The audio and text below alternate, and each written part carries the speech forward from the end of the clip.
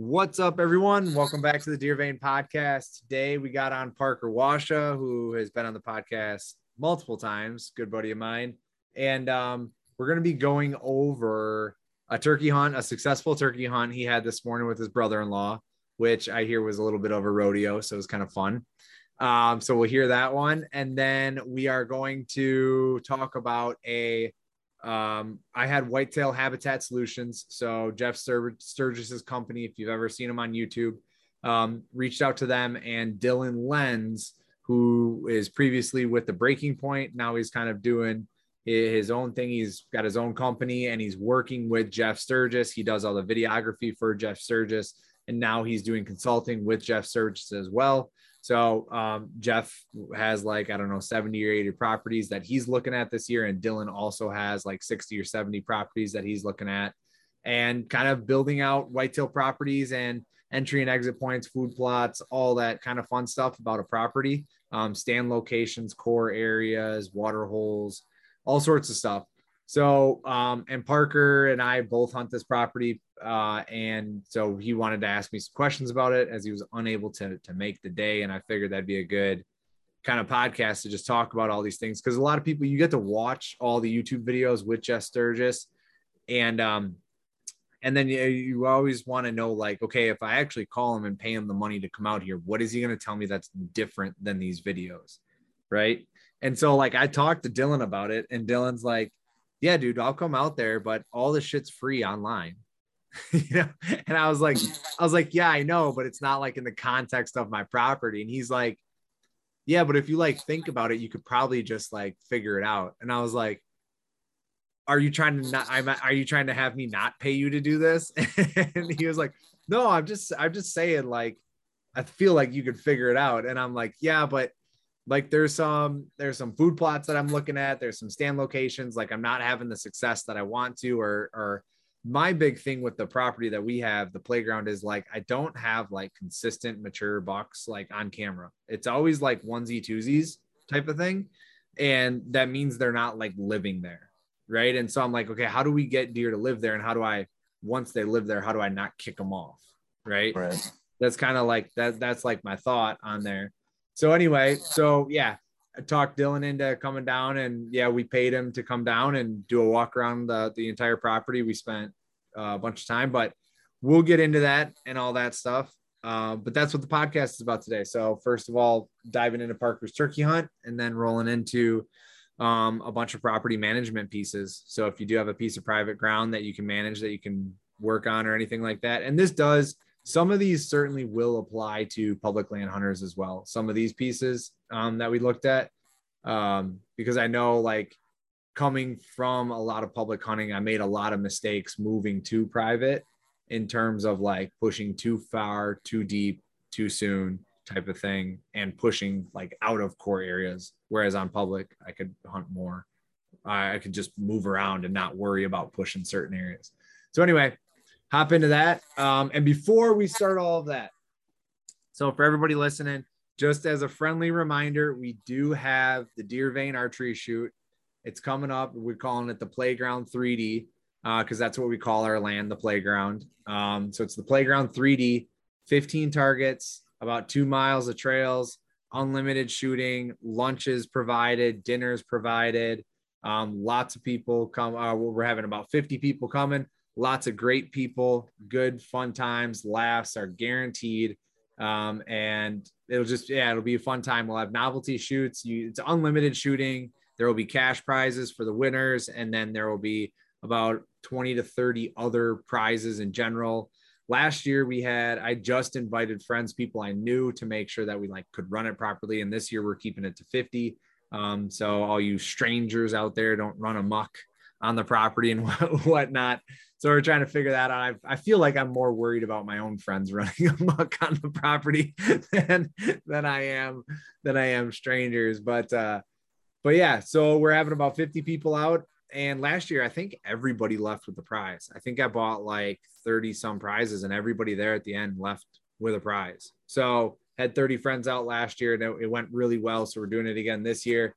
Again, that's June 11th. If you look up on Instagram, you can find it. It's just outside of Dodgeville, Wisconsin. It's from 8 a.m. to 8 p.m. or until we finish drinking, whatever. And there is a campground about a mile down the road. So if you're wanting to spend the night, not a problem at all. It's really cheap. I think it's like $14 a night in this campground or something. So nothing super expensive. All right. And there is a hotel down the road too. Again, outside of Dodgeville. And if you don't have Instagram, you can't look me up there or anything like that, then just email me. It's hellera90@gmail. I'll put this in the show notes, hellera90@gmail.com. And I will get you all the details and everything. It is $40. That's the other thing. It's $40. But again, it covers your lunch, covers your dinner, and then also all the shooting that you can have. And then also you will have you got a 50-50 shot of walking away with something that's worth about $20 anyway. So yeah, that's it. Anything to add there, Parker? Did you have a good time last year at the shoot? Oh, it was awesome. Yeah. Fantastic. It was terribly warm weather at the weekend that we had, and there was some crazy nearby tornadoes and stuff, but even then it was still a blast. Yeah, that was wild. So we have, the property has a cabin on it. And the cabin does not have a basement or anything. And we're all sitting around, and all of a sudden the wind started picking up, and then like the tornado siren started going. And then we literally saw a tornado. I don't know, you could just see it way in the distance. And it was like, oh shit, like there's a freaking tornado. Like, what would we even do? Like out here. Right. And then there was clouds like right above us that were just spinning. It was like right, getting her going. Yeah, no, that was funny. A bunch of drunk dudes sitting around watching tornado, like, oh well, this might actually happen. Type of thing. So no, it was a good time. Yeah. All right, well, with all that, let's hop into the turkey hunt. We don't have to do any sponsorship stuff today. Yeah, let's just roll into turkey hunt. So you and Dylon were out there this weekend, right? Yeah. Yep. It's the first weekend of Wisconsin season, right? Mm-hmm. Yeah. So he had the tag. I was just along for the ride, kind of doing some of the calling. And it was kind of strange weather for whatever this is. What is this? April 20, the 24th today. But yesterday it was almost 80 degrees and probably like steady 30-mile-an-hour winds out by us and gusting well north of that, which made it interesting. It was, I don't know. They actually were gobbling more than I was expecting early in the morning. Yeah. But after like 7:30 in the morning, didn't hear a single gobble the rest of the day. I mean, due to wind and just not being able to hear, or them just actually not gobbling, I don't know. But early on they were gobbling a lot. It was fun, but we also apparently picked a bad spot because we had nothing within like 300 yards of us gobbling. But we stuck it out because we knew it was a spot that they tend to gravitate to, as the morning progresses. And we had a lone tom come in at like 6:45. When is it? What time? Like, so I have B season. So I have this week, essentially. Yep. I haven't even looked at what time it gets light. Is it like 5 o'clock? Are you out there at 5? Yeah, if you're out there at 5, you're before it's light, before gray light. The first morning we were walking across the field at probably like 5:30, and that was a little bit late, but we knew we were pretty safe just where we figured the birds were. Okay. But this morning we were going in pretty tight on one, so we left earlier. Yeah, we were going across the field at probably like 10 after 5. Okay. Did you like roost birds on Friday or no? I'm trying to think now. I know I got there at a good time. It was kind of rainy. It was, yeah. Yeah, no, we didn't roost any, but we were we were actually sitting at the cabin, and he had got a new 22, so we were sighting it in, and was on my way inside to go grab a couple of beers and looked out in the field, like above the sanctuary area. to like 500 yards away, and there was a whole flock of them out there.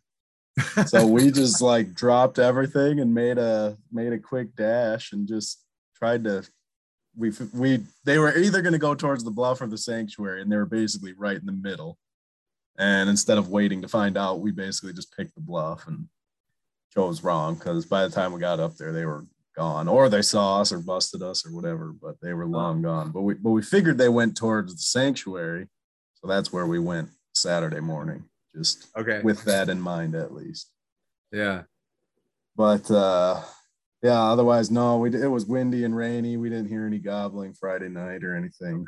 But Saturday morning, had the lone Tom come in. He came in quiet and then got like 80 yards away and let out a gobble out in the middle of the field. And then he just kind of sat there for a minute and turned and walked the opposite direction. It's like, okay. Were you calling? A little bit, but it was so windy. I wasn't going crazy. I was just kind of doing some softer putts and clucks with the slate call. Yeah. Once we saw that one, at least early on, I was letting out some louder mouth calls, but yeah, that was it. So do you think he could have heard like one or two of those mouth calls and then kind of meandered his way over to investigate? It's possible. Otherwise, I mean, like I say, that's kind of an area that I feel like they gravitate to naturally. It's like a big point that juts out into, call it 3 big fields, right? So they kind of like wrap around that point pretty regularly just to check out the other fields. So whether he heard me or he was just naturally coming to do his thing, I'm not sure.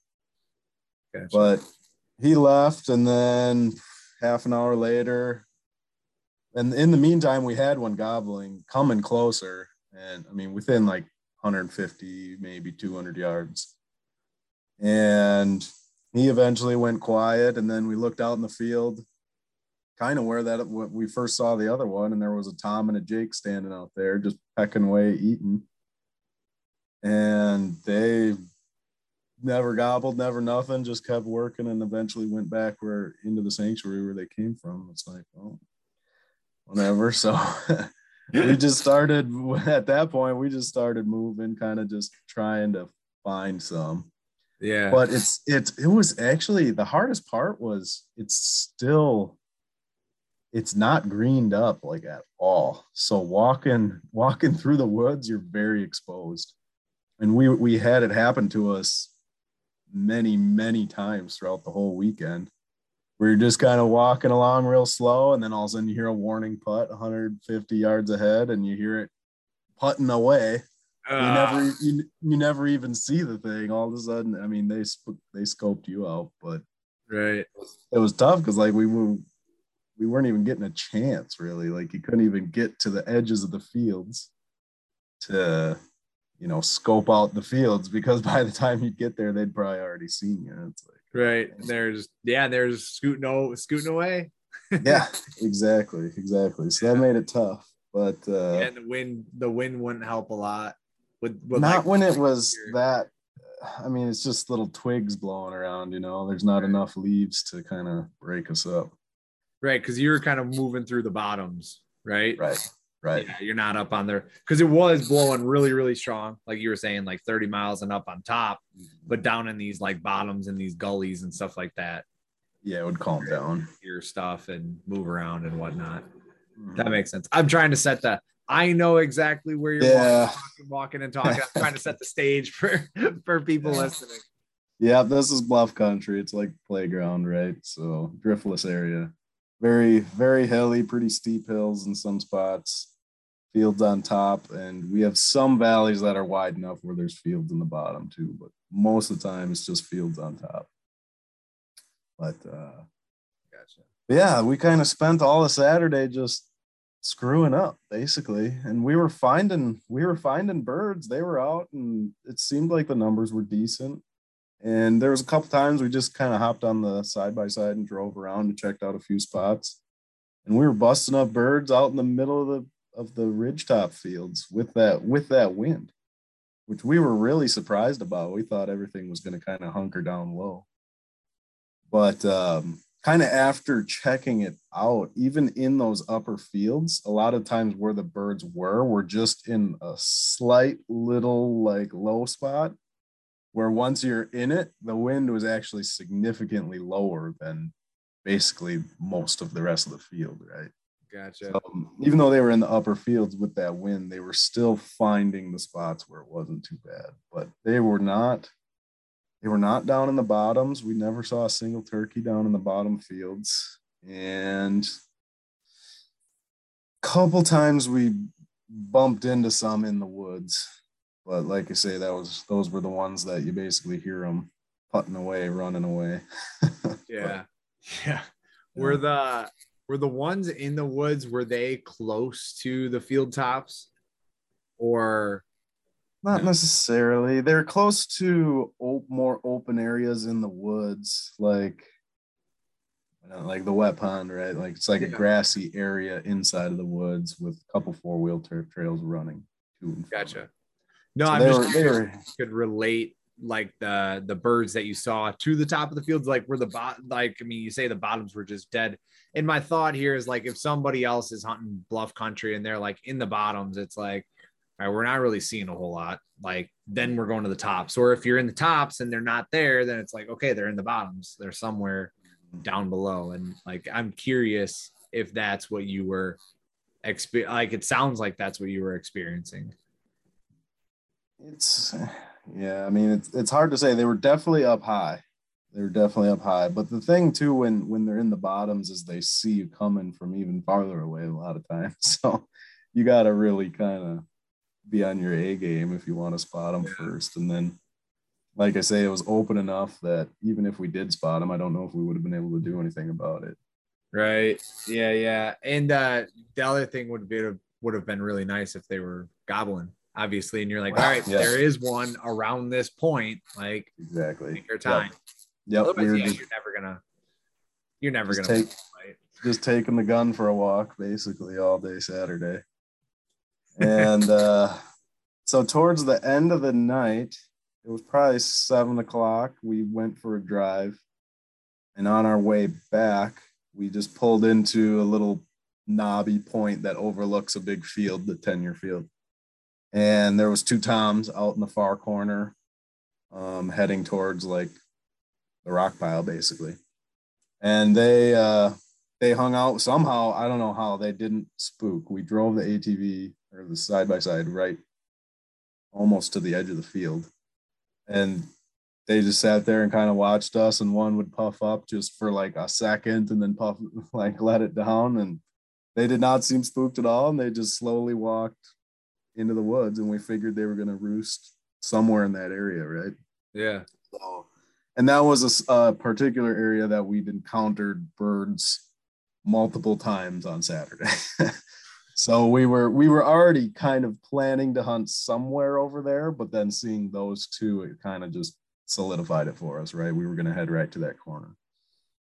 So that's what we did this morning. It had rained a bunch over the night. It was a sloppy, greasy mess, and we basically, I wanted to stay about like 50 to 75 yards from that corner because there's another little ditch that sometimes they pop out of farther away from that corner. So I kind of wanted to split the difference.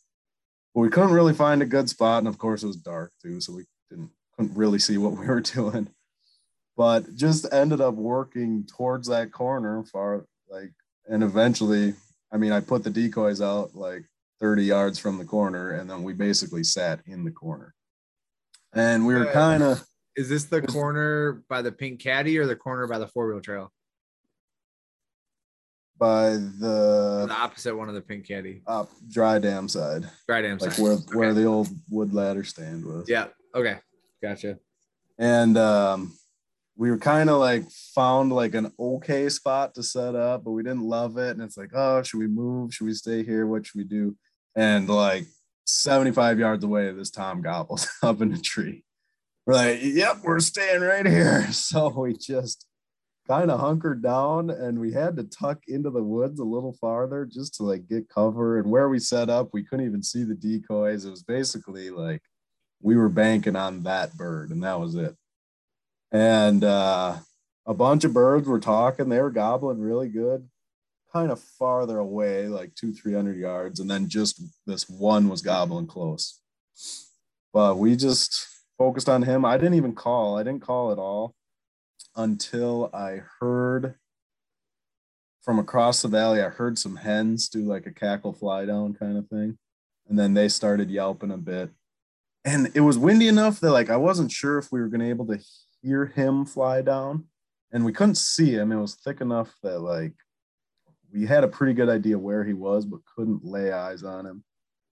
And I thought he might have flown down because all of a sudden his gobble sounded very different. I think he actually just spun in the tree and was gobbling towards those hens, which were behind us. So all of a sudden his gobble was louder, right? So I started just doing some real soft putts and some purrs. I didn't ever yelp. And he kept gobbling, and I would just call every once in a while. And then it never changed after that, right? So we figured he was still in the tree. And so I stopped calling and just waited. And at like 10 after 6, we heard him and saw him fly down. He basically dropped straight down. And there's the 4-wheel trail for some reason actually like splits right there. And it pops out. Where they both pop out in the field is only a 10-yard difference, right? Like one's up the hill 10 yards, the other one's at the bottom of the hill. And we weren't sure which one of those he was going to take because it sounded like he was basically at the split. And how we'd set up, Dylan actually had like a little tree that prevented like easy transitioning to both of those trails for aiming with his gun. Yeah. So it was basically like he had to pick one, and then if he popped it on the other one, we were maybe going to be in trouble. So he picked the high one, and he didn't talk after he flew down. So we weren't really sure what he was going to do. Never like heard him strut or anything. But we knew it was close. And all of a sudden I heard Dylan just kind of like whisper something, and I didn't really hear what he said, but then I heard him click his safety off and like start aiming. I was like, okay. And he was kind of set up in front of me where I couldn't really see around him. And I just like leaned my head out around him, and that bird was standing right at the entrance of that 4-wheeler trail, basically like 35 yards. And he shot, and the bird went right down. He pile drived it basically. Yeah. And started kind of, flapping around. It's like, all right, sweet. We're done before 6:15 or 6:20 or whatever it was. And all of a sudden the thing got up and just started running, running up the hill straight away from us. And I was like, shoot him again, and he tried to put another round in, and his gun like jammed. He basically couldn't get another. So he was fumbling around with his gun. Finally got another round in, and the thing's probably like 75, 80 yards away, and he dumped another shot at it, and the thing kind of like flinched and just kept trucking. So then I'm like, go, like you gotta run after the thing. Right. And so it turned into this like sprint up this muddy, greasy soybean field, right? It was just a hip flexor's nightmare, basically, as we're trying to get up this hill. And he's about 10 yards ahead of me, and he's kind of about to crest the hill, and he starts like stalking over. I'm like, no, you got to catch up to the thing. And he gets to where he can see over, and all of a sudden he's aiming, and he's like, should I shoot? And I can't see what the heck's going on. And I'm like, yeah, like, what do you mean? And he shoots, and I guess it was a far shot, and the thing, yeah, like was through a bunch of brush, and at that point, then he just like almost collapsed to the ground. Dylan? Yeah. And then I like stopped. I was like, is he dead? Like I thought he folded him up or something, And he like can't talk. He's out of breath. I'm like, dude, like, what, do I need to keep going? Like, what's going on here? And he just points like the direction that the bird went. And I'm like, okay, like, is he dead? Is he alive? Like, what is happening? So I keep going, And then meanwhile, he's going, I'm out of bullets. Like, okay, so I take it he's not dead. And I crest the hill and I don't see anything. Like there's nothing. I found one little turkey feather basically in the road that like, I don't know if this is where he was when he shot at him. I don't know if he just dropped this randomly. I don't even know if this is from him. So I just picked a trail, kind of the direction that he was pointing, and followed it into the woods. And meanwhile, he catches up and we're like body searching for this thing. We reconvene and it's like, what the heck? Like, no clue. Like, can't find the thing. What the heck? Like, no clue. Is it dead? Is it not? Yeah. And then I'm like, the hardest part about if this ever happens is like they'll crawl into a little brush pile and just lay there and they blend in like real good, So we kind of just body searched for a while and we were going to walk back and like look for tracks or like, anything basically. And all of a sudden he looks over and right off the field edge, the thing is tucked into a little batch of multiflower rose just laying there. And it kind of like had its head up and Dylan kind of like jumped back. Like, I was like, dude, you gotta jump on it. Like, you gotta do something. You don't want him to run away, right? And he's like, I'm not like, dude, I'm not jumping on it. The thing's gonna spur me. I'm like, we have to. Like, we have to use your gun. Like, your gun just became a baseball bat, right? Right. And eventually he's like, no, I'm just gonna go get more ammo. And I didn't know, like, I thought he had to go back to the cabin to get more ammo. I'm like,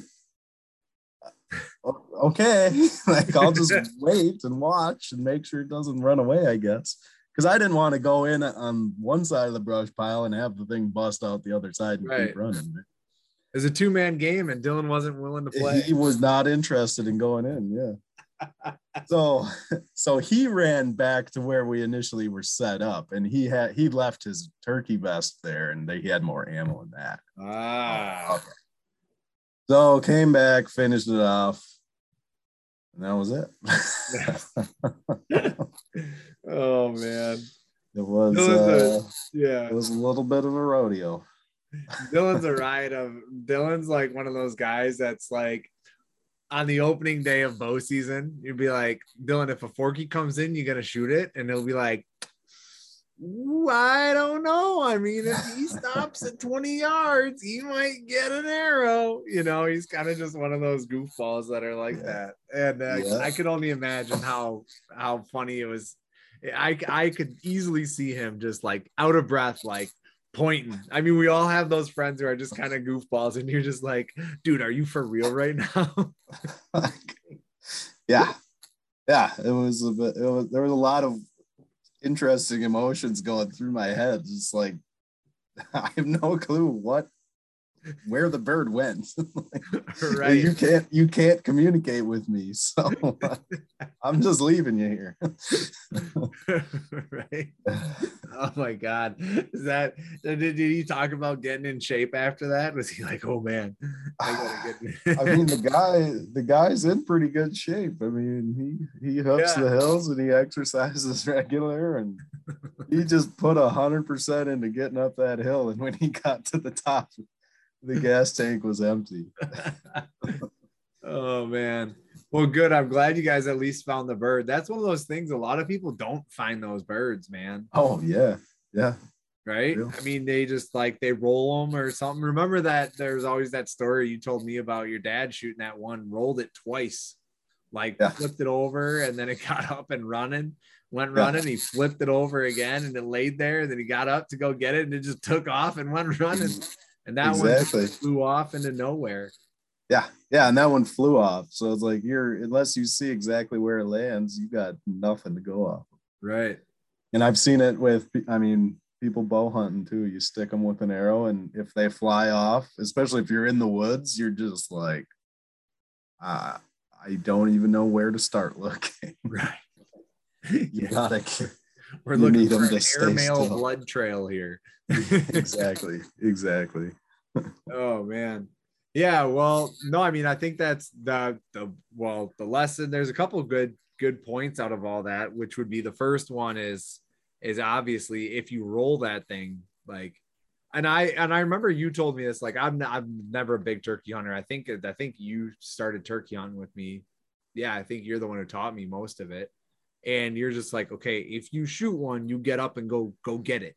Like, you go after it right away. I was like, really? You're like, yes, because they will get up and they will run or they will fly. And if you roll that thing at 35 yards and you turn around and high five me and you look back and that thing's now at 45 yards in the air, like, it's gone. It's gone. Yeah. So like, don't, like, you shoot that thing and make sure it's dead. Right. I mean, I've even had it where you kill them dead or dead.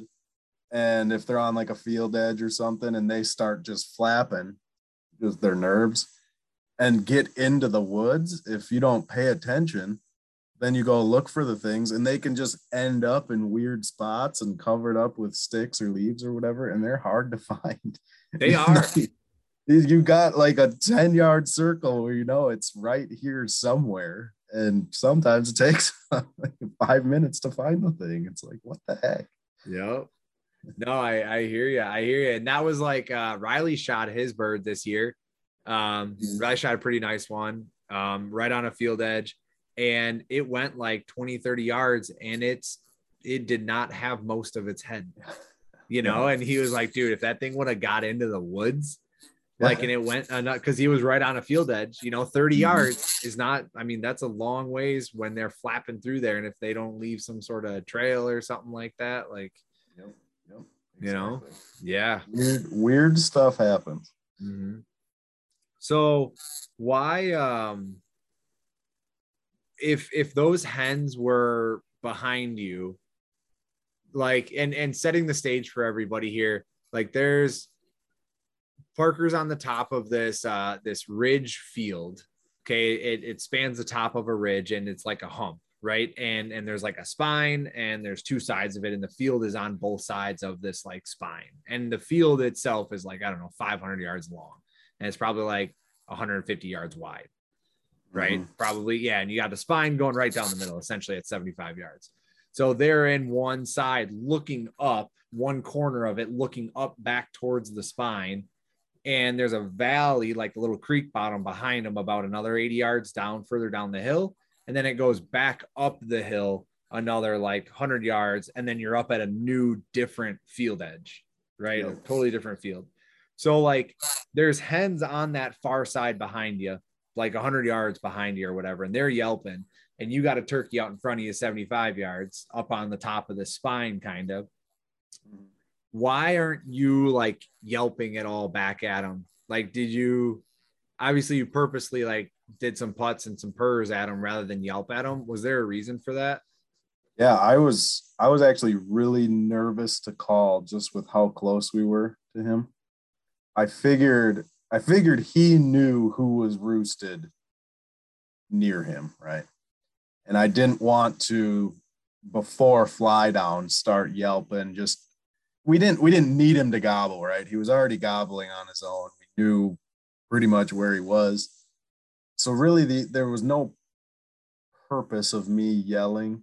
I didn't need to inform him. I didn't want to inform him that we were there because I figured it could actually scare him and it could get attention on us where, you know, he has that elevated position up in the roost and above the hill on us where like maybe he'd be able to see us. So I just waited. And once I knew some turkeys were down, I kind of wanted to simulate being one of those hens that crept up to the field. And now here I am at the field edge. You know, I heard you gobbling up there. Sounded good. Come get me.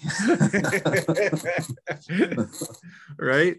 No, that's a really good, you know, you brought up, that's something I haven't ever really thought about until just now, but you bring up a good point in the sense of he probably knows where everybody is. Because when they fly up at night, and if you're ever out there roosting or you're deer hunting and you hear it, like, you know, like, okay, there are 8 turkeys over in this patch of trees over here because I heard them all get up there and they're loud as shit. And if he's up there and he didn't hear anybody else in the entire area get up there, and even at night, once they're up in the trees, sometimes they will putt and purr and yelp and he'll gobble and stuff like that, even in the evenings. And if he's not hearing shit, And then all of a sudden, like before fly down, he's hearing a yelp, like right where there was never anything for the last, 12 hours of darkness. Right. That in right. his, That's in his zone. yeah. I would be concerned, right? Yeah. I mean, you go to bed in a hotel room and you hear something, a bed over, and there was never anybody in that bed. Exactly. Like that's creepy. Yeah. Right? Yeah. I was actually, once we were set up, I was kind of kicking myself about even having the decoys out. Because I was like, I don't know what his visibility is of the field. And if all of a sudden it's cracking light out and there's already 2 turkeys in the field that probably shouldn't be there quite yet, I was kind of like, oh man, like, but I'm not about to crawl back out there and get him now, knowing that he's here and he's awake, officially awake. Right. So I kind of just was like crossing my fingers on that one. But if I would have known he was there before I'd set the decoys out, I would not have set the decoys. Just okay. Yeah, that's a great point too.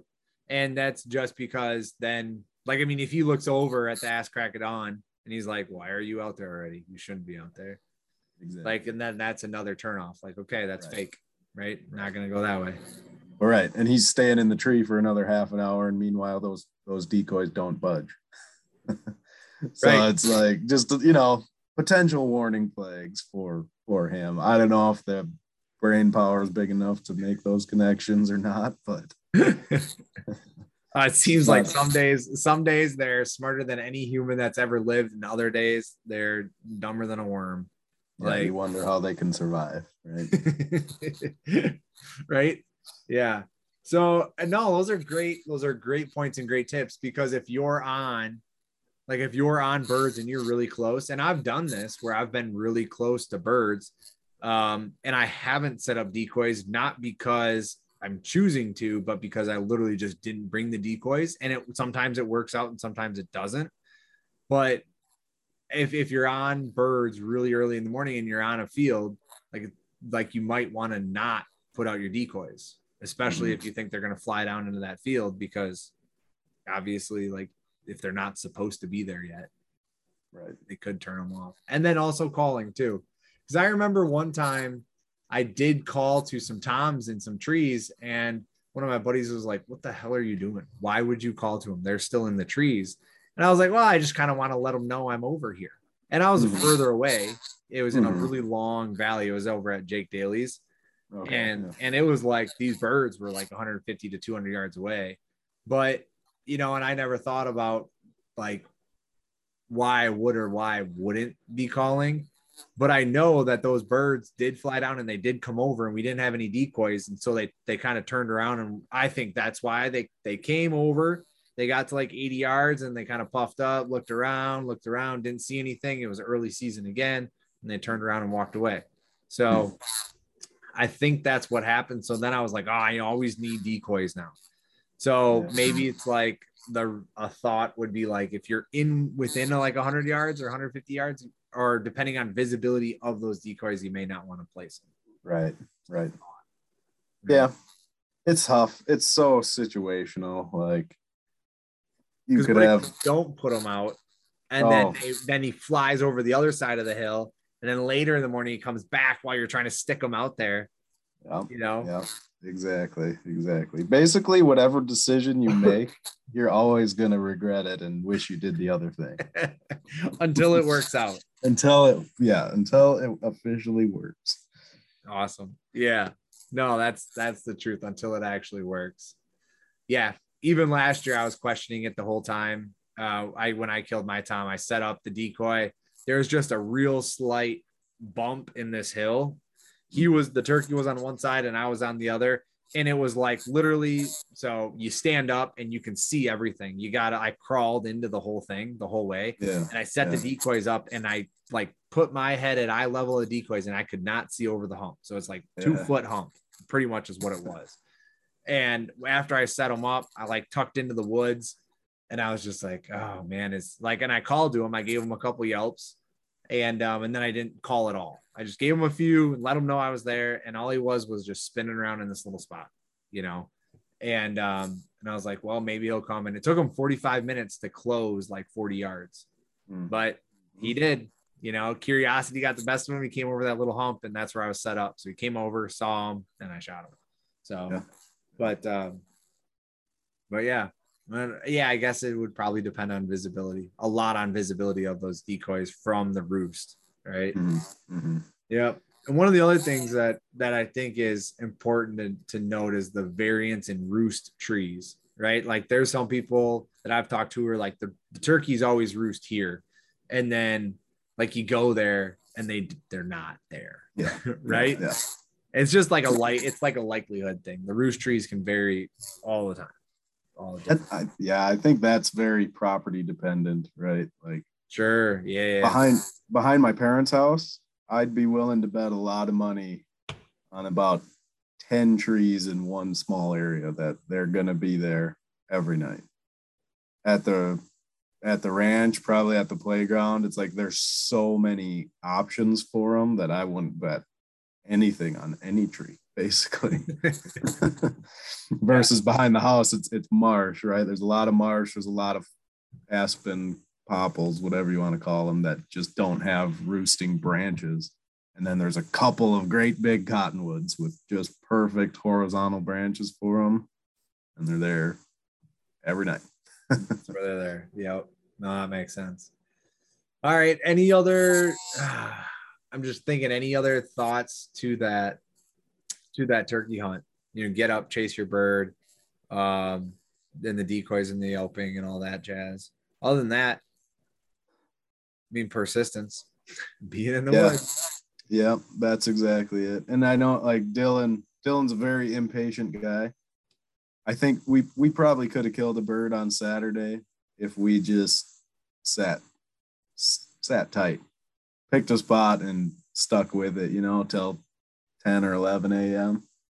But come 8 o'clock, nothing's talking, you know, you just saw a couple of birds that were just completely uninterested in what you had going on.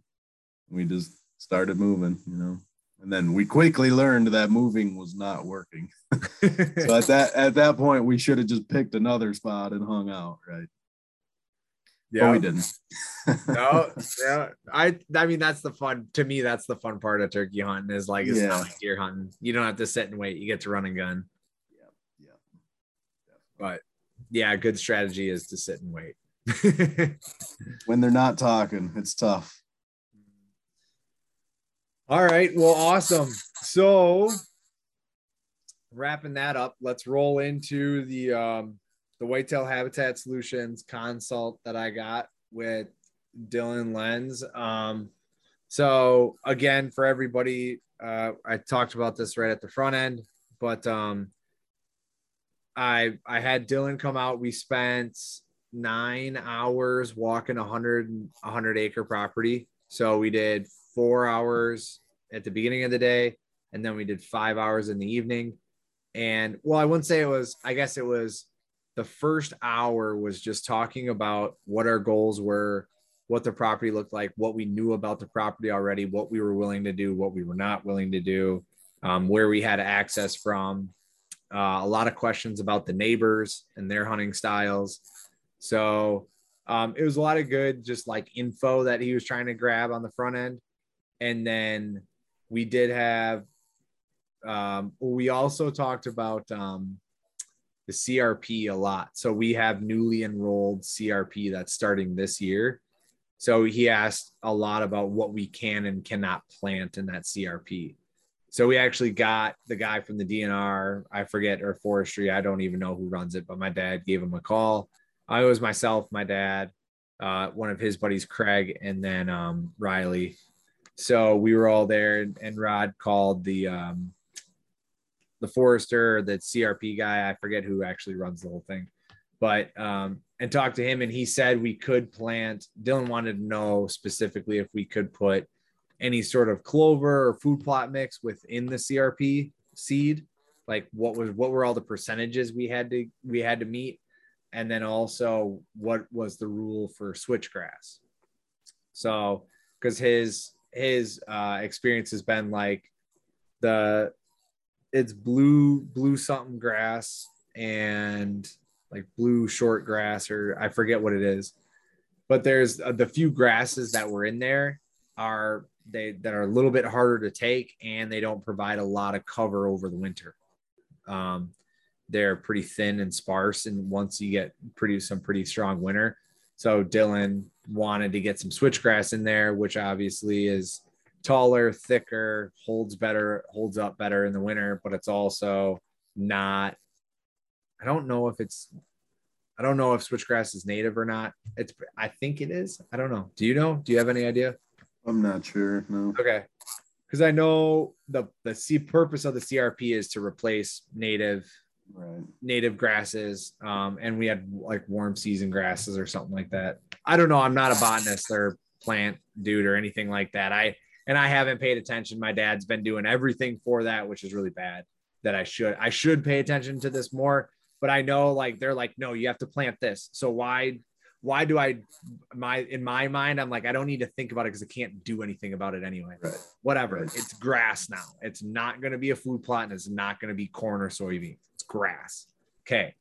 So like, that's my thought process there. But anyway, so yeah, Dylan wanted to know about the switchgrass. And then after that, yeah, it was literally just like, we walked half the property, came back, had lunch, talked a little bit, and then walked the other half of the property, and then came back. And then Dylan spent probably like 45 minutes drawing up this map, which I'm sharing with Parker right now. We're both looking at this map of the property. And then we talked through it for probably another half hour. And then we all, over beers and shot the shit and made some jokes. And then we all kind of took off, because we all had to head home. And that was about like 6:30, something like that. So it was great. It was a great experience overall. It was a lot of money. It's $2,500. So certainly like not cheap. But it was, I think $2,500 for the next 10 to 15 years of our property. I think that's how I'm looking at it. It's not a one-time thing that I'm going to have them do every year, right? It's like, I need to make some decisions on this that are going to lapse 10 to 15 years for time frame, especially with the CRP stuff. It's guaranteed for the next 10 years. So we needed to make some decisions on how to do this moving forward, so that we had a proper game plan. We knew what we wanted to do, and we knew how we were going to go forward. And some of these recommendations that I was thinking about personally were going to eat away at some older trees, some 50, 60, 70, 80-year-old trees. And it's like, okay, are we going to cut these down or not? You can't grow these back tomorrow. So that was the other big thought in my mind, was I want to make sure some of these decisions that we're going to make are validated by somebody else who does this for a living. So that was my whole thought process there. And yeah, and then we just went and walked. And so what Dylan has provided and what Parker and I are looking at here is a map of our property, and it has little red circles all over the place that are numbered, and those are all tree stands. And then it also has some orange lines, which are deer trails, like expected deer trail travel routes. It has some green, like odd shapes in it, and those are food plots. And then it has yellow lines where he would really like us to plant switchgrass. It has blue dots where he'd like us to put water holes. And then it has kind of like a faded orange over these large areas where he considers core areas. And those are areas that we should never hunt. We shouldn't go into. Really, we need to stay on the outside of those and let the deer like own that space. So that's kind of, that's what he's broken down for us there. He did say that there were a few other areas, a few other things that he would recommend, like on our property. After walking, he's like, I'm not going to recommend any sort of bedding improvement at all. No hinge cutting, no bedding improvement or anything. Like, you have plenty of it. He said most properties I look at are mature timber or pine or some sort of open understory. And he's like, you guys, and you know it, like, you guys have plenty of cover. So I'm not going to recommend anything like that. And there was one spot that I wanted to, where I was like, should I thicken this up? And he's like, no, leave this be. Like, you could pull out some of the invasives if you wanted to, but I would leave this be. No issues there. And that's the knob. I thought about trying to thicken up a section of the knob more on the west side, so it would hold more deer over a longer span. And he was like, no, you don't need to. Nope, don't worry about that at all. So yeah. And then he did suggest trying to buy some crops from our neighbors as well. So and by that he means like essentially let them plant and then just say, hey, if you want to leave 3 acres of soybeans standing, I'll give you X amount of dollars to just leave them standing. Don't pick them, leave them as is. So that was another thought that he had. So yeah, that's kind of the outline of the whole map. And I've had a couple buddies ask me about it. Parker has asked me about it a little bit. And so I said, hey, why don't we just get on a podcast and talk about it? And that way, like we said earlier, like I'm sure there's a lot of questions about like, okay, what's different from watching the YouTube videos than having them be in person, right? So anyway, from there, I guess you can fire away, Parker, and I'll explain to the depth that I can for what some of these recommendations are. But overall, like I said, the reason I had him come out and I thought it was worth the money was mainly because we're developing a plan for the next 10 to 15 years. I've tried to do it myself for the last 3 seasons, and I haven't had as much success in seeing. I've had opportunities 100%. I've had 3 to 4 opportunities per year, but the opportunities were always during the rut and they seemed a little random, more or less like just putting time in the woods and it's going to happen, and less like strategic. And I'd rather have more of a plan than the randomness of the rut. So that was my thought. And with what we talked about and what we have going on and all the work I have in front of me, like I have work that'll take me 2 years anyway, just to get this stuff going. But I think, everything that he talks about and what we walked through made a lot of sense. And some of the mistakes I was making can be easily corrected. And there were some things that he was like, well, why wouldn't you do this? Like, I would put something here. Why wouldn't you put something here? And I told him why. And then he goes, okay, well, yeah, that makes sense. Let's not put something here. I didn't know that the deer use this area this way, type of thing. So anyway, yeah, with that, yeah, shoot away. Yeah. No, just looking over it, I like it. I like the whole like layout, right? Like how we basically put this map together. The thing that actually I was most surprised with and realistically kind of makes the most sense is the whole purchasing the neighboring crops deal. Right? Like, yeah, it's so theoretically, so easy, and it's not even on your property. Like, you don't have to do anything. You just throw the dude some cash, hopefully, right? And he's good with it. And he's not like asking you to leave a 40-acre chunk. It's like, yeah, a couple acres here, just enough to kind of influence. And then I can see, it looks like he kind of thought about food plots with those food sources in mind then, right? 100%. So 2 things about that would be, in purchasing the neighbor's property, Rod said, well, why don't we just purchase a big strip of it? That way they'll work down that strip, start on one end and work down the other end of it. We can purchase it kind of along the tree line, so they're closer, like in range. And Dylan's point to that was, well, for the most part, the deer are going to pick away at all the corn along and the soybeans along the tree line already anyway. So if you bought a big strip like that, you might be buying soybeans that are already eaten. Right. By October, there's nothing left. Right. He's like, so I wouldn't do that. Like, that's a bad idea.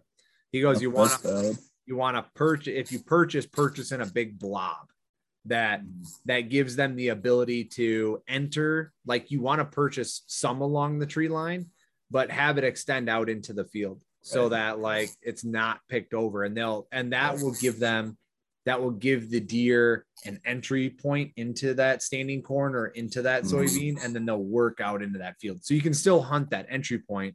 It's just now you don't have entry points that are 100 yards long. Right. So that was, I like that. And the other thing was that the food plots were designed they were like, okay, here is the evening food source, is this ag field that whether you purchase standing crop or not, they're going to go that direction. They're no longer going to be in your fields now because you have CRP.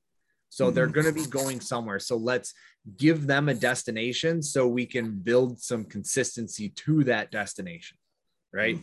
So then based on that, let's put a food plot on your property that kind of intercepts natural movement of the deer to go to that destination, to that big ag field. Let's get a food plot kind of between that and where you think they're bedding, so that they're going to hit that food plot at 5. And then when it gets dark at 6, then they're going to move out to that destination. So he's like, let's make sure that we build a travel route to those destination food sources for them. So like you want to give them the ability to walk off of your property at night. He's like, we don't care what they do after dark, but we need them here in the daylight. So like they'll work out and then they'll come back. But yeah, that was a big thing. And again, like off the CRP, like you can see on the map, like the CRP is gray and you can see orange deer trails. And Dylan's like, yeah, once you get that CRP going and once you get the grasses in there, he's like, you would want to just like you yourself walk through the CRP, do it a couple times back and forth. And that will create a mat just enough that the deer will see that and start using it. And then they'll just make it a trail of their own.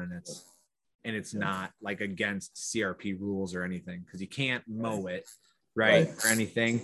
So you have to just work through it. And so he's like, yeah, it'll work. And especially if you're able to plant switchgrass in there and you can plant switchgrass kind of along those rows in some way, then that's fine. So when we talked to the guy who's running the CRP program for us, he said that, yes, we can plant switchgrass in strips.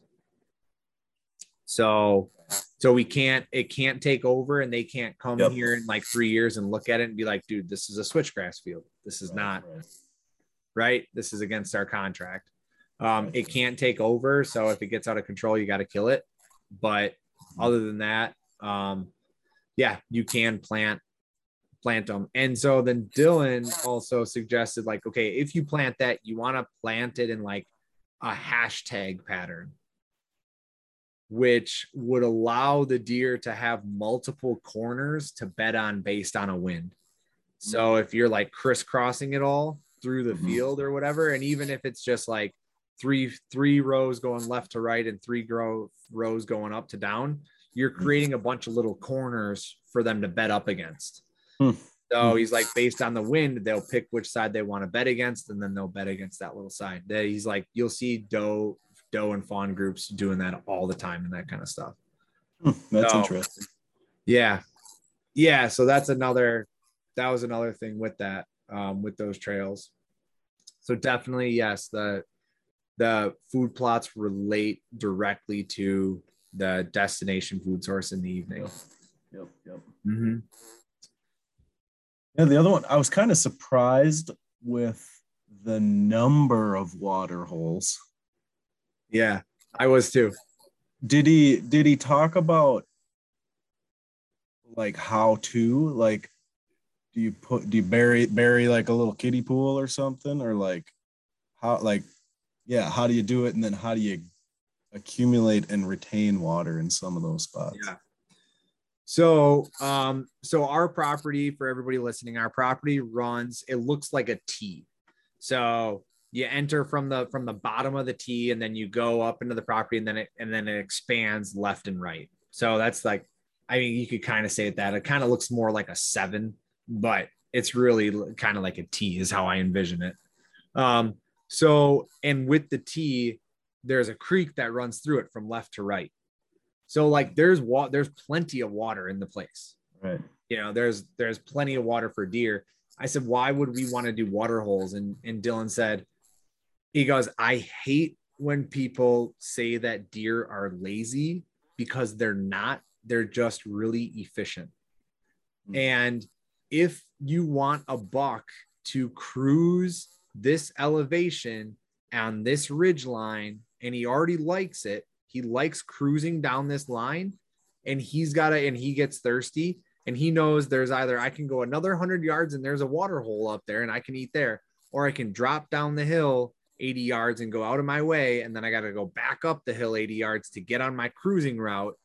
I would rather just stay on the cruising trail and go hit the water hole that just so happens to also have a tree stand on it. Mm-hmm, You know, he's like, you're going to drive them to they're going to think they're being more efficient and they don't have to drop down to the creek now, but you're going to drive them to be more consistent because now they don't have to drop down to the creek. So he's like, that's like, you have water here, but you certainly want water holes in here. And his favorite, one of Dylan's favorite water holes was Midway.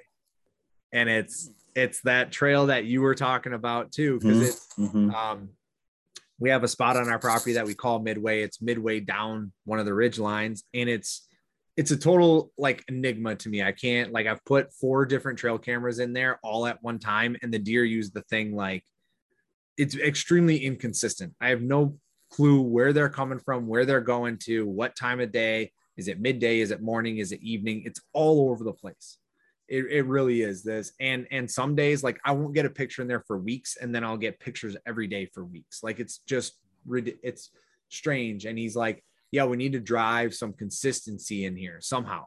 So like a mock scrape and a water hole will bring some consistency to the trail that the deer want to use. Because if they can use a trail, currently they could use, one of 4 different trails, and all of them are going to kind of take them to the same general area, but they don't have to take one or the other. But if now one has a mock scrape on it and a water hole, well, they're going to be more likely to take that trail. So it'll drive a little bit more consistency to that spot. So it should give you a little bit more odds. And, during the rut and pre-rut, if they're running this and they're checking stuff, again, it's about that buck being efficient and being able to, if I can take 4 trails and one of them has a water source on it, I'm going to go to the one with the water, because that's going to help me out. So yeah, that's the whole idea behind the water holes. And almost all the water holes are paired with a mock scrape. So you want to have a mock scrape on it, and you want to have a trail camera that captures the water hole and the mock scrape. So if they and you want to set the mock scrape up to be able to have that happen too. So if they go to hit the scrape, you're going to get them. If they go to hit the water, you're going to get them. Doesn't matter. So, and the water holes themselves, like he suggested, you could get a cattle trough and you bury it. He's like, get a cattle trough, you bury it. And if you can bury it below grade a little bit, it'll help keep it more full. And you won't have to fill it so much. But the other ones, so like if you can place them right off a field edge or right off like a 4-wheel trailer or something like that, he's like, that's obviously the easiest. You can get a water tank for a 4-wheeler and just drive up to it and fill them up. He's like, that's what Jeff Sturgis does. That's what I would suggest. That's what a lot of people do, is just drive up to them with a water tank and fill them up. Ideally, you fill them up once and naturally they stay full. Yeah. Right. It's just that kind of initial splash that needs some help. Yep. Yeah. And he's like, and when you fill them, are going to be like, you can just fill them at any time. He's like, if you're on a 4-wheeler and it's not that big of a deal. But he's like, ideally you'd want to wait for a really bad weather day, super high winds, rainy, anything to really disperse your scent. So then you'd want to go in there, anything that'll keep deer movement down as well. So like, yeah, super high winds, tons of rain, like, yeah, get in there, but you're probably not going to, maybe if it's just a quick storm, then you can scoot in there and get that done quick. But yeah. And the other thing I asked about, the amount of water, and he's like, that depends on what you can get buried and how often you want to fill it and how often they hit it and where it is. Cause like the water hole in the northeast corner, Yeah. we're putting that there's a like a washout drain ditch where it, the one I'm talking about. Yeah. Yeah. So we're putting it, the ditch itself is like maybe 2 feet wide, that when it rains, it's going to be full of water and it's all running downhill. And it's about 2 feet wide and maybe like a foot and a half deep. We talked about putting it right in that thing because it does not hold water at all unless it's raining. That's it. So we talked about putting it right in there, and Dylan's like, yeah, but dude, you get a good rain, it'll probably wash it out. Right. It'll be toast. And like, you're going to come back here 2 months later and it's going to be gone. So there was a spot where it kind of leveled out a little bit, and it made the creek a little bit wider. It wasn't such a narrow rut. And he's like, and he marked it we marked it right there. So he goes around and he marks every tree that should get a tree stand gets orange tape, and every place that has a water hole or a mock scrape gets a yellow tag. So he got he wrapped a yellow one right around a tree that's like right next to it. So it's kind of like a reminder, like there should be a water hole going here. And you also have to worry about the root systems of some of the bigger trees in the area and stuff like that. So yeah, we planned it out, but he's like, we need one here, somewhere in here. Right. And again, this is that northeast corner. That's like, for anybody who's if you ever look at that northeast corner, you're like, dude, this is where you kill big deer. There's like 4 scrapes in here. There's good cover. It opens up out of real shit cover into like some nice open mature woods for like 50 yards. And then they got to go back into cover. So you have great opportunity in here, but there's like, I don't know, 6 or 7 trails that these deer can use in that area to get from the west to the east, which is the ridge that they're running. So there's no pinch point there, and they don't have a reason to go high or go low. And if we put a water hole up higher, then we have a reason to do that. And the reason we want the tree stand up higher as well is to have more consistent winds and less entrance into our property. Mm-hmm. So that was one of the other like huge points. Like we do have a couple like centrally located stands, like 11, 20, and 19 that are marked here. Yep. But they're in the middle of the property, but it's also kind of a dead zone of the property for deer movement. It really is. We have like we've mowed it's right in the heart of the, like pretty much if you wanted to say what's the middle of your property, that's it. And the previous owners had like a campsite there. So it's this little nice grassy area. It's probably like a half acre of grass.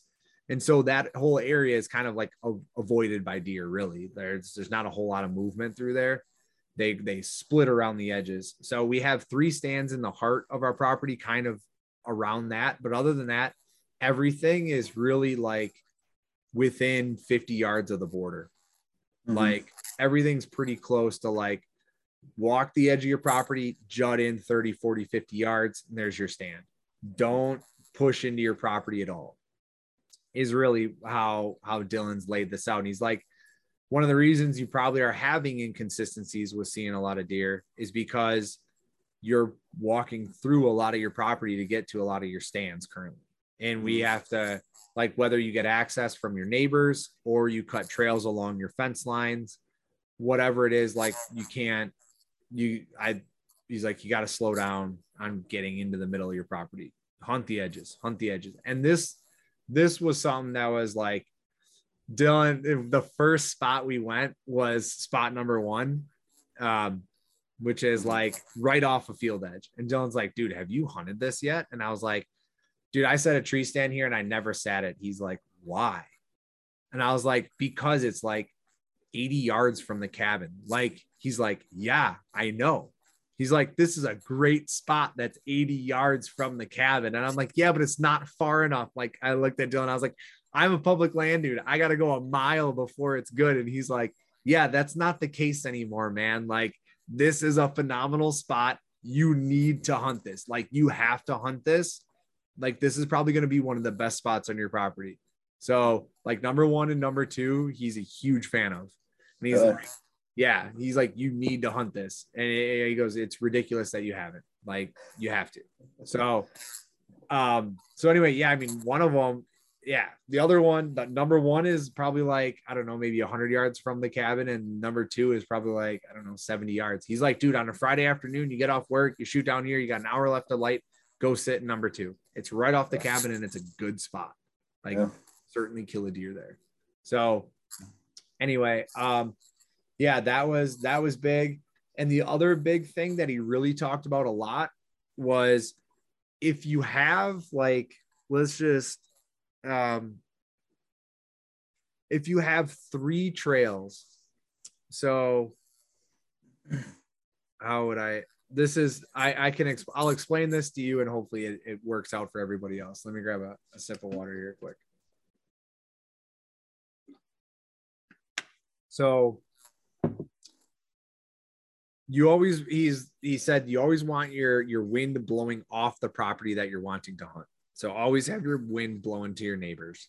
Like, regardless of how you enter or exit, always have your wind blowing to your neighbors. And the best stands, make sure that you line up your entrance with blowing to the neighbors, or like you come in on a weird angle or whatever in your own property if you don't get access from theirs, but you want to set up so that the wind's blowing towards your neighbors. But like, if you have, let's just say you have 3 trails, and the first one is 80 yards from your property line into your property. It's 80 yards into your property.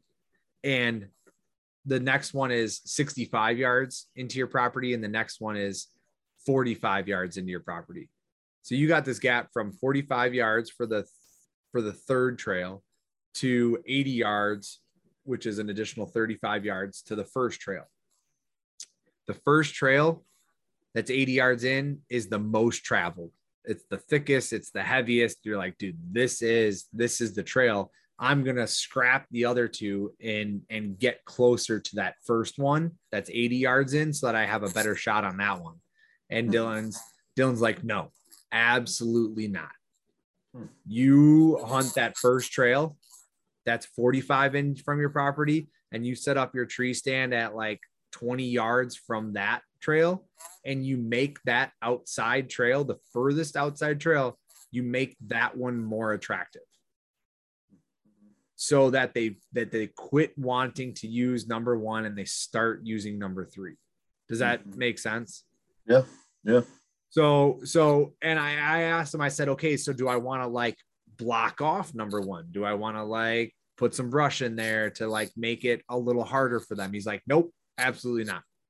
Don't make it harder for them. Just make this one that much better.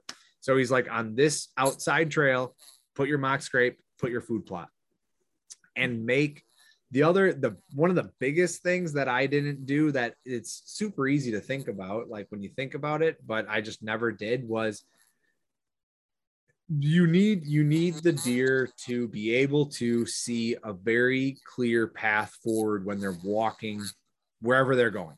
Like, you want them to look up and go, oh, that's where I'm heading. You want the trail to be that defined that they know where they're going. And you don't want it to be like, oh, I got to walk around this log. I got to duck under this branch. I got to, scoot around this new deadfall this year. You don't want to have them have this windy, zigzaggy path around all this stuff. You want to have it nice and clean and clear, because when they have that, it breeds consistency and knowing where they're going, like definition. And once they have that makes it easier for them. It's more efficient for them, and you can depend on that consistency a little bit more. So he's like, there's 3 trails that you got here, and the stand number 1 right here. This is a perfect example of it. So there's 3 trails. Remember where we had your buck during the archery shoot last year? Yep. 3 trails that cross the slide right from the bottom.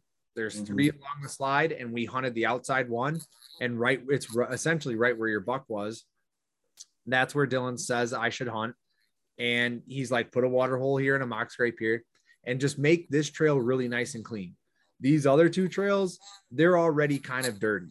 Like there's already got branches over them. They got to jump over a log. They got to squirt through here, you know, yada, yada, yada. He's like, if you just make this one nice, and I'm talking like 2 feet wide of clear travel, 50 yards from your stand and 50 yards away from your stand, that's money. He's like, they will just naturally start using it more because it's cleaner. So like and as I said, so is that for like all my tree stands? And he's like, yes. He's like, pretty much. Like if you are hunting one stand with multiple trails and you want them to take that closer trail to you, just clean it up. Just like within 50 yards. He goes, you don't need to go further than that. Like you don't need to like make this thing run 200 yards from one bedding area to another. He's like, they'll figure their way out in between the two, but they'll find a way to get to the clean trail and take the clean trail versus the non-clean trail. And he said the same shit for the ditch stand. He's like, you need trails to be very well defined in here so that those deer know I'm going through here. This is where I'm headed. So he's like, that was probably the biggest eye opener. Cause almost I'd say we have 24 stands on here that we said we'd put up. And I think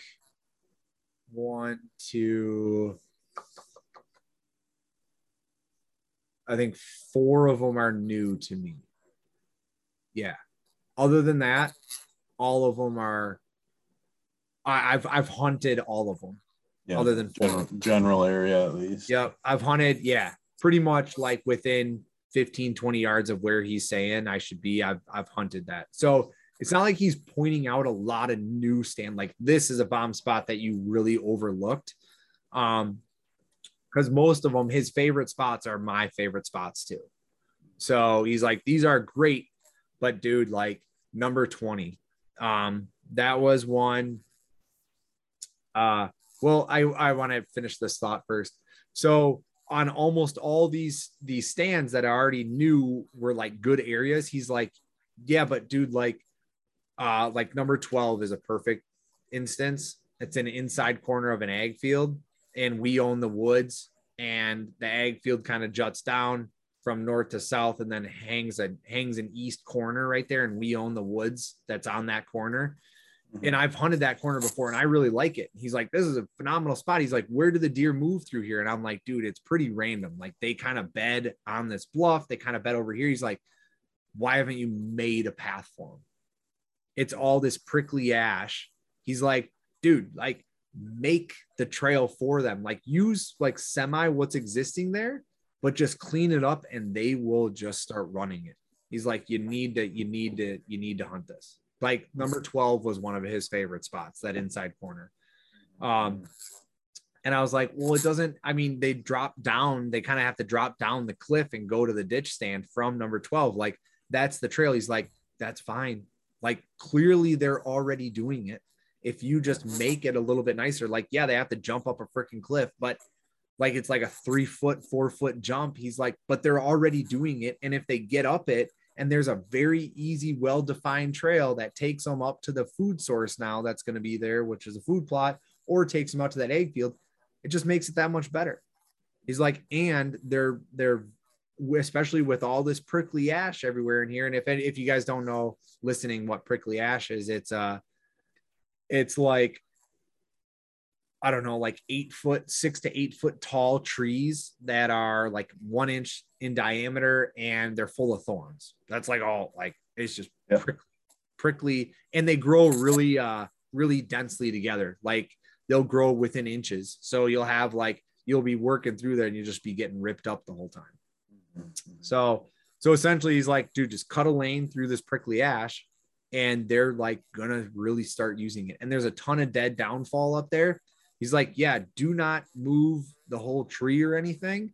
Don't try to cut up the whole tree. Just cut a chunk out of it and let them, rather than having to, he's like, dude, rather than jumping over it, they will go through the gap. So, but when you do that, the other thing he said, when you do that, you cannot make like, you can't make it feel like congested, like it's a tunnel and they're stuck in it. You can't, it has to stay like semi open. So when you cut away the prickly ash, don't just pile it along the sides. And now they're in like, you know, this cavern or whatever, this tunnel. You have to move it out. You have to move it away so they feel like they can still escape at any time. Said that's one of the biggest problems a lot of people have with clearing food plots is they'll clear food plots and they'll just push it all to a side. He's like, the deer will get on that and they won't get into it until dark because they feel like they're going into a tunnel and they're stuck. Kind of boxed in. Yeah. So yeah, that was that clear trailing portion was probably the biggest eye opener for me, for like things that I could have easily done myself that I just way overlooked. Cause I was just hunted like the natural trail that existed there. Right. You're just like, okay, well, you know, and he was like, dude, make it a little bit nicer. And he said only within 50 yards of your stand and where you really want them to move. Unless there's like, so the knob, that is one of the areas where we would make a longer trail. So from 17 to 19. Yep. So that's probably like walking that is probably, I don't know, maybe 100 yards, 110 yards or something like that. But it would be a trail. So what we call the knob for everybody listening is like a point. It's a point that juts out through it comes into the property. It's a point that comes into the property and it's got like literally a sheer cliff on one side that drops like 20 to 25 feet. And then that's on the south side of it. And then on the north side, it kind of slow rolls. It's steep, but it's slow rolls, not a cliff, down into another valley that they can then get up into a food source on the other side.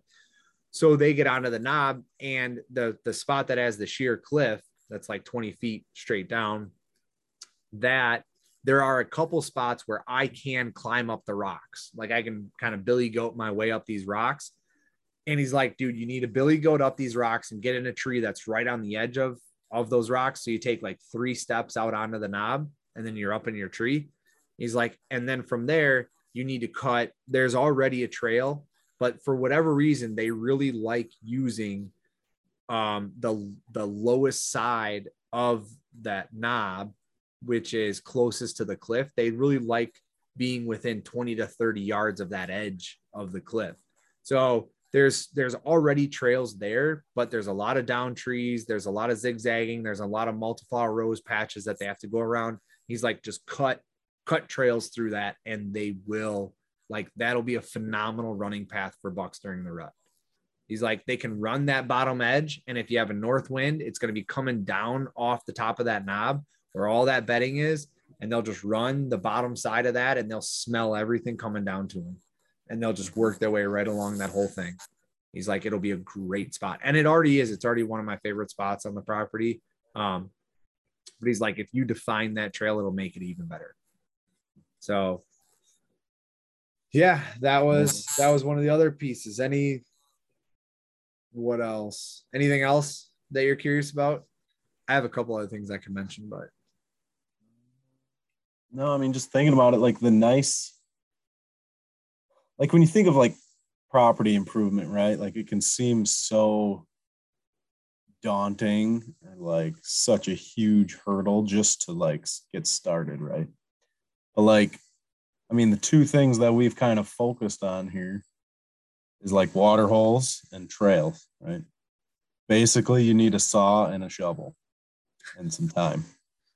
Yeah. Like nothing, you know, it's not like you get a report back that's like, oh yeah, you need to hire a guy with a bulldozer and you got to clear out 10 acres here and 10 acres over here. And, you know, it's like, it's very doable. I mean, there's obviously some food plots on here that like would need some machinery, but you could do those at, you know, any point in the next 10 years, potentially.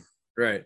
Like this year still, you could easily knock out at least some of these water holes and a lot of these trails, especially if you're only doing 50 to 100 yard sections of these trails near the tree stands.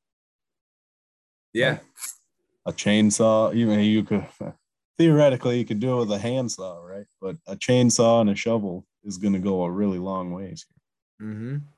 Yeah, he said he's like, you don't even need a lot of this stuff. You don't even need a chainsaw. You need one of those just a Milwaukee electric handsaw. And he's like, dude, you can get one of those 50-yard trails done to one side in like 10 minutes. And you just and then you go to the other. Exactly. I mean, the trails should already exist, right? You're just cleaning them up. Yep. It's like basically cleaning up a trail to walk into your tree stand. Yep, pretty much. And that was another point I said, what do you think about that? Because I was like, sometimes I've cleared out trails like we did on the knob that one time, and all of a sudden the deer started taking it. He goes, and Dylan just laughs. He goes, so you've already proven my point like 2 years ago and you still haven't done it? And I was like, you don't need to be like that, man. Yeah. But he said, yeah, I mean, that's certainly a possibility. Like if you're cleaning out trails to your tree stands, it's certainly possible that they can take it.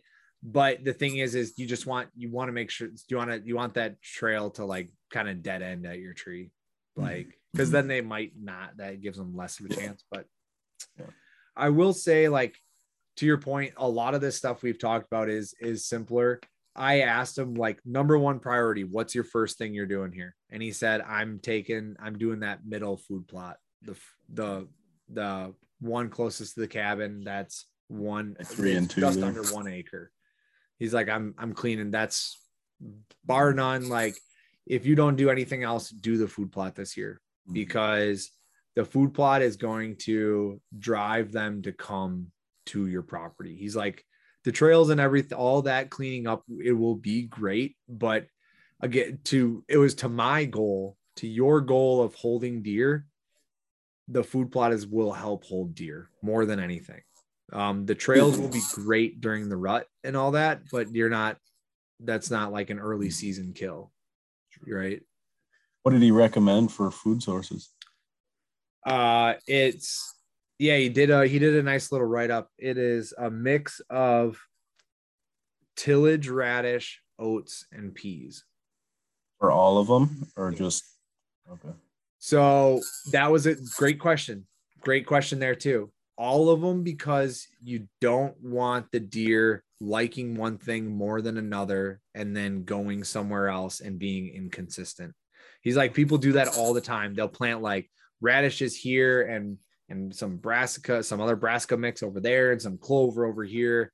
And they'll want to like time it out throughout the year to like have them hit these different food plots.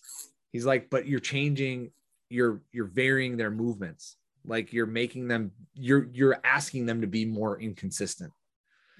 So like they want to go over here in the early season, then they want to go over here in the mid season, they want to go over here in the late season. He said, for starting out here, just have it all be the same, like oats, peas, and tillage radish. You're going to have a great mix for the entire season. They'll hit it the entire season. If you really want to like throw something in there, like late season, throw on some rye so that you even get some more green up, like in the late season as that starts to go. But he's like, yeah, you want the same thing everywhere and in the recommendation, it says for at least the first 2 years. And after that, it said that you could split the fields. You would split the same field, and half the field would be a brassica and half the field would be a clover or something like that. He's like, you don't want them using the northwest corner of the property in the early season and the southeast in the late season, and in the middle season, like going to the center of the property. Like, you don't want that. That's good advice. Yeah. Yep. Yeah. I asked. Yeah. That was a great point. So, and he likes the food plot. 2 of the food plot locations one of them's already cleared out, or mainly cleared, and that's the southeast one, that little guy over in the pines where the elk was. And then the other 3 are gonna, they all need equipment and a lot of time. So I think one of them would take me like a week to do, probably, maybe a few days if I had a couple guys and some machinery. So I have my dad's got a couple buddies with some machinery, so hopefully I can con them into bush light them into helping me out for a weekend or something like that. But the other big piece was switchgrass. We already talked about that a little bit, but switchgrass to cover your own personal activity. So this property is a recreational property first and a hunting property second. It's a recreational property for the family. So all summer, like, people will be out there riding four-wheelers, all that jazz. He's like, that's totally cool. But you want to plant switchgrass along these field edges that can see your cabin. So, you get a field edge, and the deer can be like 20 yards into the woods and look over and see the cabin and see people. He's like, you don't want that. You want the switchgrass. You want like 10 to 20 feet of switchgrass in there, so it gives them a more secure feeling, so they can walk through there. They're not going to be able to directly see you, and they can bed in there now. They can then bed in there, and they would feel more safe because they're not looking directly across at you. Because if they feel they're looking directly across at you, they all probably also feel you can look directly across and see them. So he's like, plant switchgrass all along this field edge, plant switchgrass along these pines right behind the cabin. And then the other big one was the power line cut. So we have a power line cut that goes through the property. He wants, one of the biggest problems I have with hunting the inner portions of our property, which I said, like, we have 3 stands at the heart of our property, through that grassy area, is because when I go into the power line cut there, I always feel like there are deer in that power line cut. There's just grass in there. And I will get, like, if I'm hunting there for a week during the pre-rut, probably 3 or 4 of those mornings, I'll get blown out by deer that are in that power line cut, and they'll just blow the whole way through the property. And it's like, that sucks. It's annoying and it sucks. It hasn't really like drastically changed my hunting, because we do have a lot of coyotes, and I do hear does randomly blow all the time in there. Well, not all the time, but at least, if I'm hunting for a week, I'll hear it a couple times where it's like, what the hell is that deer blowing at? And I've seen them blow at nothing. Like, I've watched them blow and then look behind them towards nothing, and then like kind of just like, oh, okay, I guess I didn't need to blow, and then just wander off. Like, so it's not like them blowing is killing everything, but I hate it, and I want better access to not be seen. So the power line cut, he suggested planting in a lot of switchgrass, so that, and it's not going to cover my sound, but it's going to cover a lot of my movement. Yeah. Right. So I can walk through there and not have an issue. Yeah. So, yeah. What are you going to do this year? So, yeah, that's a great question. Well, I'm not going to hang 24 tree stands. I'll tell you that. I don't have 24 tree stands. So I've been doing a ton of mobile hunting, and I have that out on a limb set with the Shikar sticks, which is also out on a limb. And I really like that setup. Now I just bought the Lone Wolf custom gear setup. So I still like packing that in and out, because we marked all these trees. All 24 of them have orange ribbon on them. So we've looked at all of them, but we didn't get up in all of them. Right. So that's going to be somewhere I'm going to make sure that I have everything picked out that I want. And if I really like everything, then I'll start setting some more permanents around. But for the most part, I'm not going to set all those. I'm going to try to get. So do you remember Grant Oldenburg from Platteville? Yeah. Yeah. So Grant hit me up not the other day, like, I don't know, like 5-6 months ago. He wanted to plant some water holes in his property. So he got a discount if he bought 10. He needed 2. So he had a huge discount. And now he's like, hey, dude, when you need to buy them, hit me up. So I'll hit him up for a few of those water holes. I think they're like 50 gallon plastic tubs, kind of like what we used to throw carp in.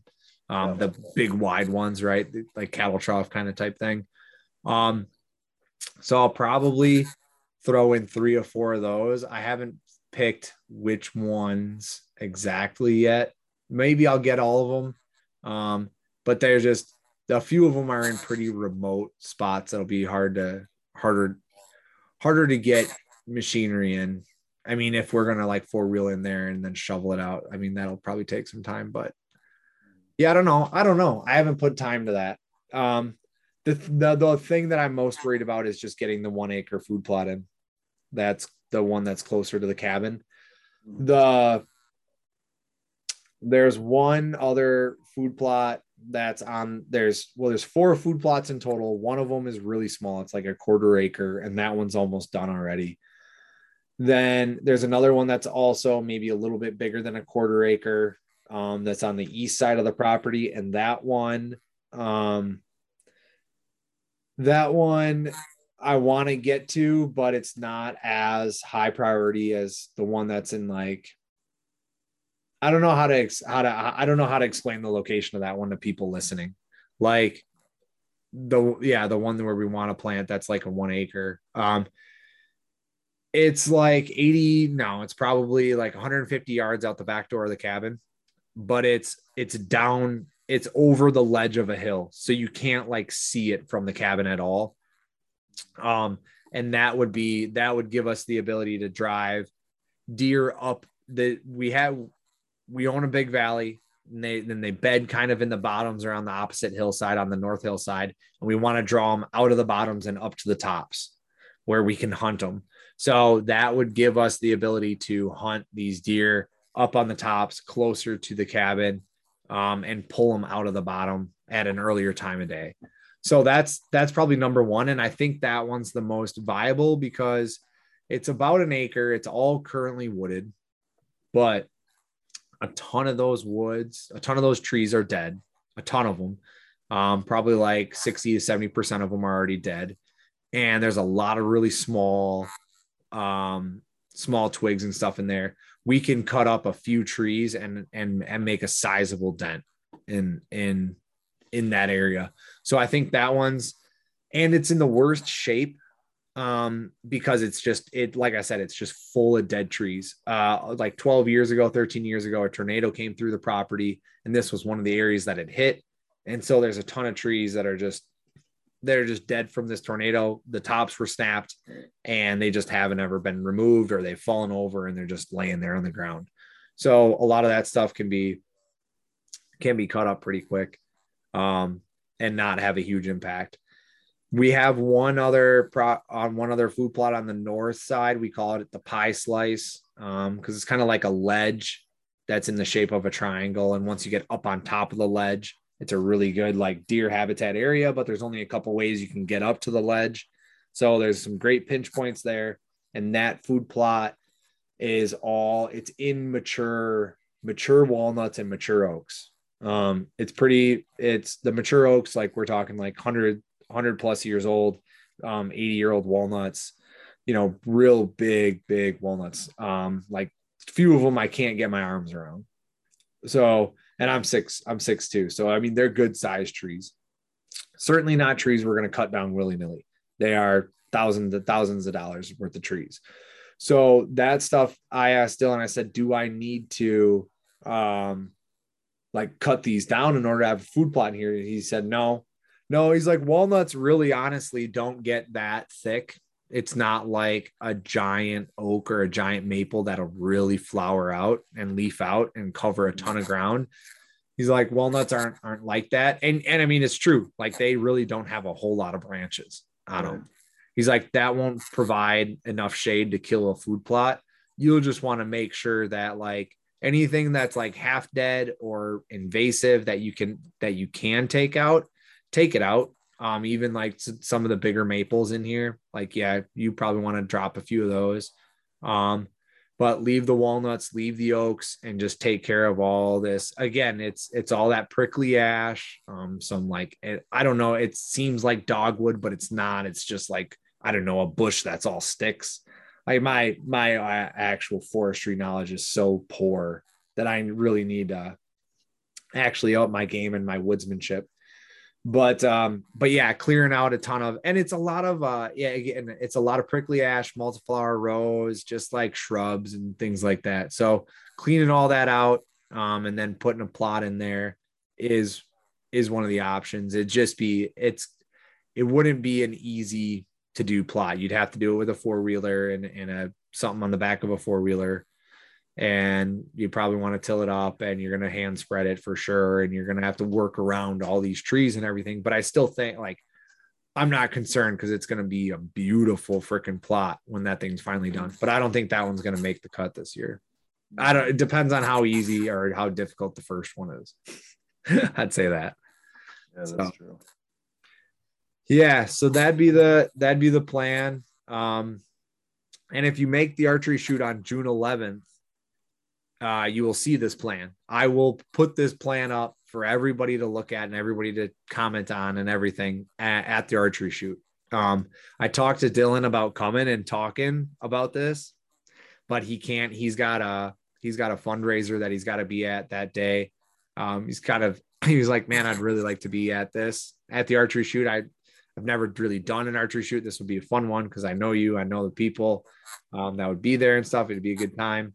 But yeah, I can't make it, but I will do my best. I'll put this thing up and people can look at it and see the plan and everything and ask questions, and we can talk about whatever people want. So another reason to come to the archery shoot. But yeah, other than that, the other one that he really liked a lot again was he mentioned switchgrass a lot in covering your entry and exit to your tree stands and covering up food plots too, so that like the east food plot there, you can see there's a pretty thick switchgrass on the east side of that little food plot. It's like a third of an acre. And of that third, like, I don't know, a quarter of it is switchgrass, but it's to cover up. That's one of our main 4-wheel trails. It's on the edge of one of our main 4-wheel trails and access points to the entire property. So he's like, yeah, we can just, make sure the 4-wheel trail is clean. You're not breaking branches and sticks and everything like that. And just put switchgrass along the line and make sure you're only coming in and out of here on a west wind so that your scent's never blowing into that little food plot there. But he's like, that food plot will be a great hunt for, again, it's a small plot. It's like one of the first spots out of a bedding area. Can pull them right up. Great for a last minute or even a good spot for cameras and early season and all that jazz. So, yep. Yeah, I think that's the main one. I mean, I will for sure. I'm going to do the trail cleanings. I'm going to do the food plot and the trail cleanings. Those are the trail cleanings are the most like openly available options. Right. The easiest to do, that will make a majorly significant impact. But other than that, the water holes and the food plots. But I said, which stands would you prioritize, and what other improvements would you prioritize? And he's like, well, food plots number 1, and then his favorite stand is number 20, number 15, and number 19. So, yeah, he likes that. I mean, that's all kind of centered around the knob. And he liked a lot of the stands, but he also likes number 10, which is a stand that I never had hunted before. I had so this is one thing that's a little bit different, and then we can sign off because we've been on for almost 2 hours. So the other thing that I had, like a sanctuary on the property, which was like kind of our northeast hillside. It's probably like, I don't know, maybe 15 to 20 acres in total. And it's just an area that there is no 4-wheel trail. There's no walking trail. There's no tree stands. There's nothing there. So I just like kind of deemed it, and it's pretty thick in there. So I was just like, that's a bedding area. We're just not going to go in there. And Dylan was like, no, let's put a stand in here. He's like, this isn't like sanctuary enough to really, that you don't need to, if you put a stand in here and you hunt it like twice a year or 3 times a year. He's like, that's not going to make an impact. So he does have like, and it's that you've seen the spot multiple times and you really like the spot too. It's where it's really thick and all through there. It's kind of nasty. And then it opens up for like 20 yards and then it gets nasty again. He's like, you need to stand in that 20-yard gap that's open because you can see all the way down to the creek, even though it's like 80, 90 yards, you can see every deer that passed through there. And again, there's a trail at like 25 yards that you can clean up and it would really highlight that area. So he's like, don't leave that alone. Get in there and just, again, hunt. It's a south entry. Or it's a north entry. You enter from the north and you need a south wind and you go into the property 50 yards and then you set up and you're looking back into your property. So, and you're in the open area. So it's not like you're going to be bumping deer, like, especially if you clean the trail out to get to there, you're not going to be bumping deer out of the beds because you're just going to slip in there on a south wind and you'll be fine. So no issues there. The other one that he actually really liked was the spring, number 9. Which is by that like apple tree thing. There, like that, the spring that's right there. Yeah. That there's that spruce, there's that like cedar right on it. He's like, yeah. Where I found the splitting mall. Yes. Yep. Right where you found that. Yeah. Found a splitting mall in the middle of the woods that's been there forever. It was still on the 4-wheel trail and Rod nor I had picked it up yet. But yeah, right there. He's like, you know how where you found that buck bed last year was kind of like up from the spring a little bit. And the trail to get from the east fence line that we came in on to there, like you go around that little point in the knot in that little point down low. And then you got a kind of bust brush across that rocky creek ditch or whatever. Yeah. And then there's not really a great trail across there. And then you kind of find a trail. He's like, sit in that spruce tree and clean up the trail on that hill.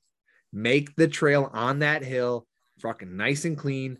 He goes, because literally, like, look at this. Like, he's like, they are dropping down to the creek. They're running the ridge line. And then because there's no trail that connects point A to point B, they're dropping down to the creek, going around the spruce tree, and then working their way back up the ridge and then working east. He's like, if you just connect those 2 points, they're going to naturally take it.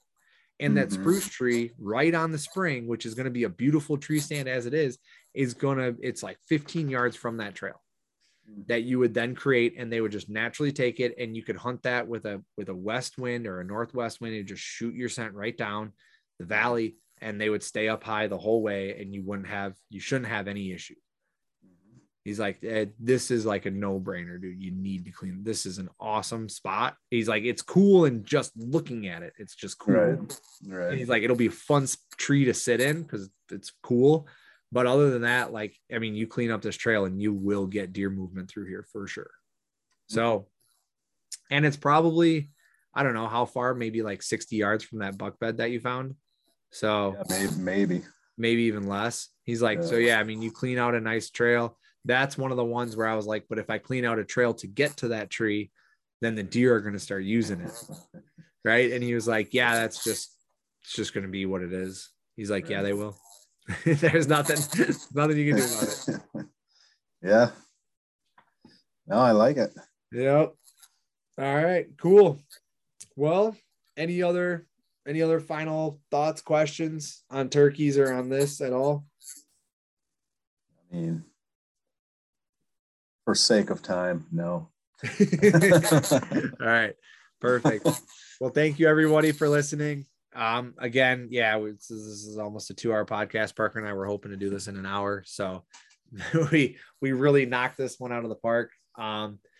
So yeah, thank you everybody for listening. Really appreciate the time. If you want to come to the archery shoot, again, hit me up on Instagram or on I have a TikTok, Instagram, I have a Facebook, or you can go to send me an email at hellera90@gmail.com.